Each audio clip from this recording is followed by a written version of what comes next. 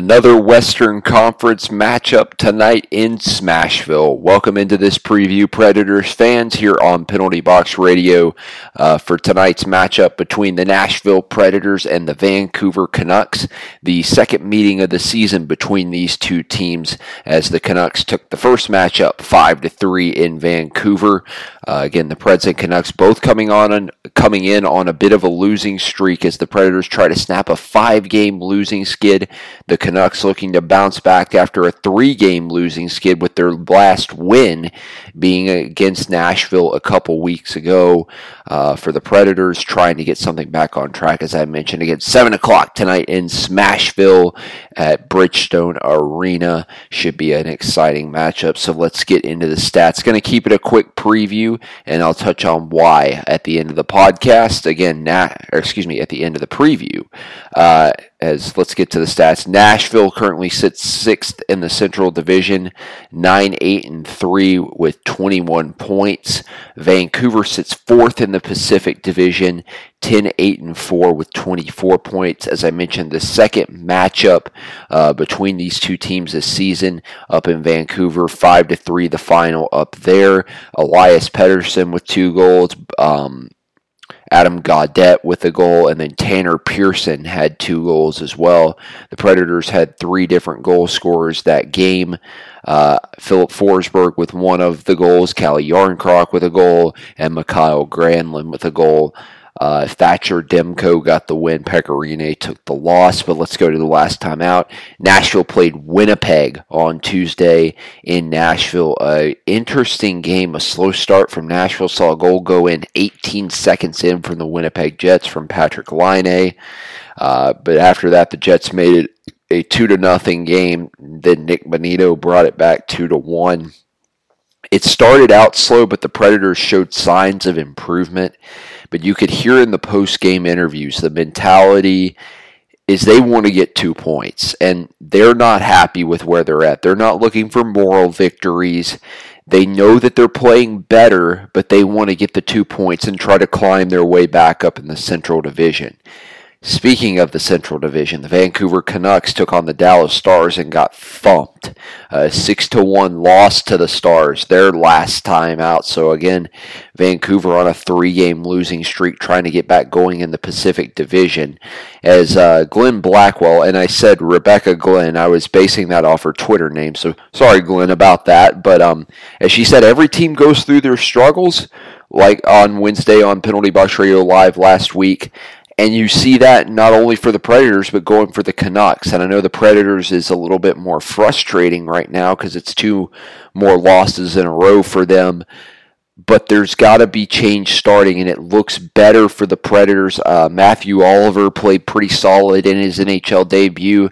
I heard some good things about Steve Santini as well. But I think for Nashville, they're starting to turn a corner, and this would be a good opportunity tonight. The last game of the 3-game homestand before they go out and play the St. Louis Blues, who just snapped a 3-game losing streak of their own. The leading scorers still haven't changed much throughout the season. Roman Josi tops the team with 7 goals, 13 assists for 20 points in 20 games played. Right below him, Ryan Ellis with 3 goals, 14 assists for 17 points in 20 games played, and Matt Duchene with 5 goals, 11 assists for 16 points in 20 games played. We go to Vancouver, and their players starting to space out a little bit in the scoring. Elias Pettersson, no shock, still tops the team. 8 goals, 17 assists for 25 points in 22 games played. Brock Besser, who I highlighted in that last game, 9 goals, 12 assists for 21 points in 22 games played. And JT Miller, 8 goals, 12 assists for 20 points in 22 games played, the leading scorers for the Vancouver Canucks. The goalies, again, as I say always, none of this is official until they're announced, so I go through both goalies for each team. For the Predators, Pekka Rinne, 8-3-2 with a 2.82 goals against average and a .899 save percentage. Juuse Saros, who played the game against Winnipeg, 1-5-1 with a 3.84 goals against average and a .886 save percentage. And I've got to say, Saros is starting to look better, but he still has that occasional bad bounce goal that he lets in. But I see improvement from where he started this year, and it's just that the team in front of him, they haven't been able to bury their chances. I go back to that San Jose game. Saros played one of his best games of the year, and the team just couldn't capitalize on anything against the Sharks. But I would expect Pekka Rinne is going to be back between the pipes. He'll look to get something going again. He had a great start to this year and then just lately has kind of struggled. But back at home in Nashville against a Vancouver team he's already faced this year, I would hope Pekka can get something going. So I expect number 35 in the gold jerseys to be ready to go tonight between the pipes. As for Vancouver, the guy who played against the Predators, Thatcher Demko, their young up-and-coming prospect in the net that's really turned out well. 5-2-1 with a 2.50 goals against average and a .916 save percentage. And Jacob Markstrom, 5-6-3 with a 2.83 goals against average and a .906 save percentage. And this is where it gets tough with Vancouver, because it used to be Markstrom who they relied on a lot. Now that Demko's kind of come around and played pretty well, it's hard to really predict who I think could be the starter for the team. But if I'm going on the last game, if I'm Vancouver, I'd give Thatcher Demko the call in net tonight. He's a really good young goalie. I've been impressed with what I've seen from Demko, and I think it could be a good chance for him. Now, I wouldn't be shocked if they go Jacob Markstrom again as well. They've got two really viable options between the pipes right now, which is a good problem to have for any team in the league. As we've seen in the past, the Canucks have had that with Corey Schneider and Roberto Luongo, and then you've had the Pittsburgh Penguins when they had Matt Murray playing really well, Marc-Andre Fleury. And even the Predators at some case back in the day when Rinne and Limbach were the tandem as well. For those of you who've been around the Preds for a while and remember Anders Limbach a little bit. But hopefully UC Saros starts to get back going too. I'd like to see it where both goalies are solid. I think Saros is getting back on track, and hopefully Rinne can get back on track soon. So my players to watch tonight, starting with Vancouver. I highlighted Brock Boeser last game. I'm going to go with the guy just above him and leads the team in points, and Elias Pettersson.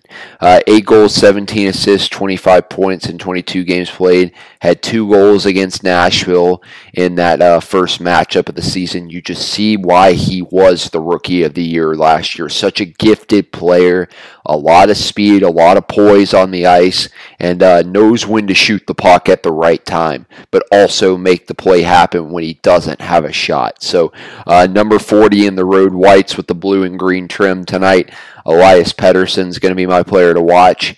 And then I'm going to start repeating some players for Nashville, but number 95 in the gold jerseys tonight, Matt Duchene is my player to watch. 5 goals, 11 assists for 16 points in 20 games played.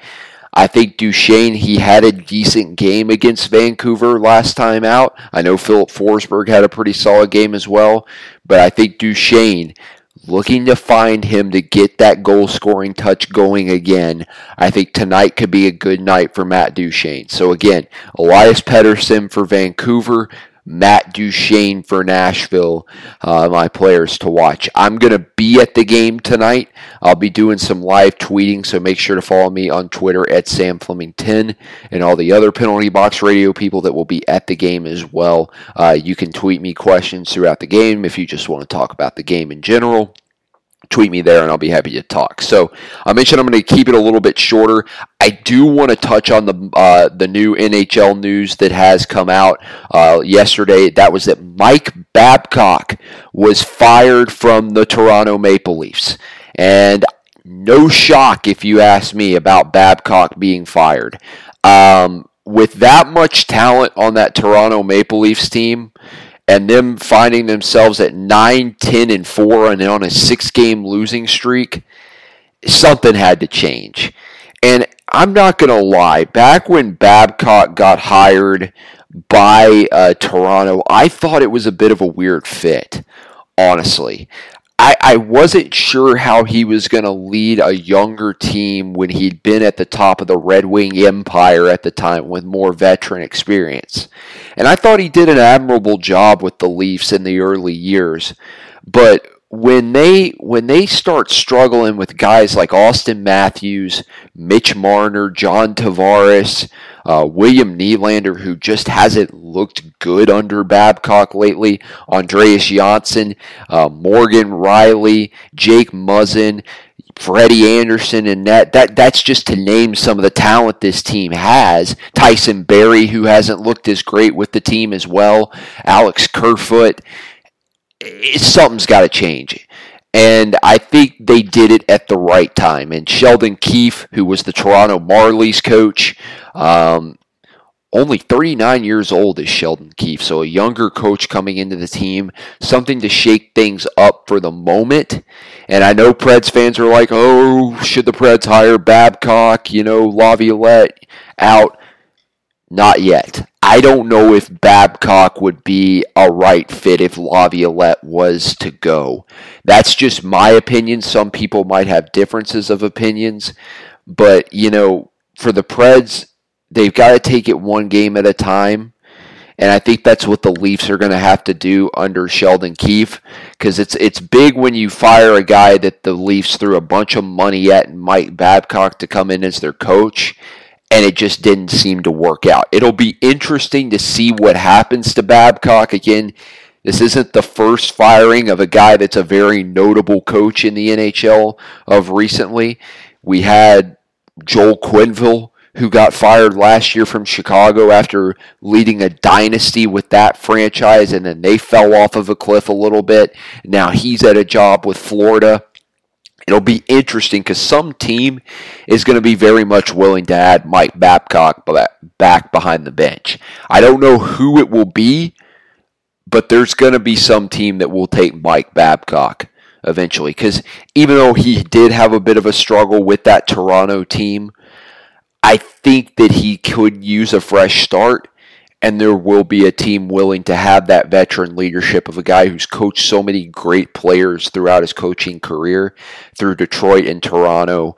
I think Babcock will be back behind the bench. Maybe not this year, but in the next season you could see Babcock back behind. But I'm going to briefly touch on that because tomorrow, the first episode of the Outside Smashville podcast that I'm hosting, talking everything outside of the Nashville Predators. I will be releasing that through Penalty Box Radio. I'm very excited to get to that. If you haven't tweeted me your questions for tomorrow or just want to chime in with some questions, use the hashtag Outside Smashville to ask me any questions going on around the NHL, about college hockey. We can talk about the Mike Babcock firing as well, and even G-Nash hockey, the prep hockey around the area. Again, hashtag Outside Smashville. I'm going to be talking about my trip to Arizona, then the Gila River Arena, when I was down there not too long ago at the start of November to see the Coyotes play the Blue Jackets, just talk about the team a little bit and the experience I had there as well, and then get into fan questions. And if we want to discuss the Babcock firing, I'm very much into getting deep into that tomorrow on Outside Smashville. So again, make sure to tweet your questions at hashtag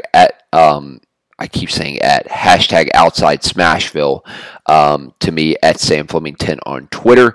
Again, tonight, Predators and Canucks, 7 p.m. Central Time at the Bridgestone Arena. I'm going to be at the game, as I mentioned, so I will be live tweeting from there. Make sure to follow Penalty Box Radio on social media on all of our platforms and check out our radio, our website at penaltyboxradio.com, and check out Justin Bradford and Glenn Blackwell Wednesdays at 8 p.m. Central Time for Penalty Box Radio Live. They always have some great guests on there to talk hockey, talk the Preds, talk the NHL, talk college hockey, and even talk G-Nash hockey, and I was very appreciative of them having me on. So again, one last thing to say. Let's stay positive, Predators fans. Let's bring the noise tonight at the Bridgestone Arena, and go Preds.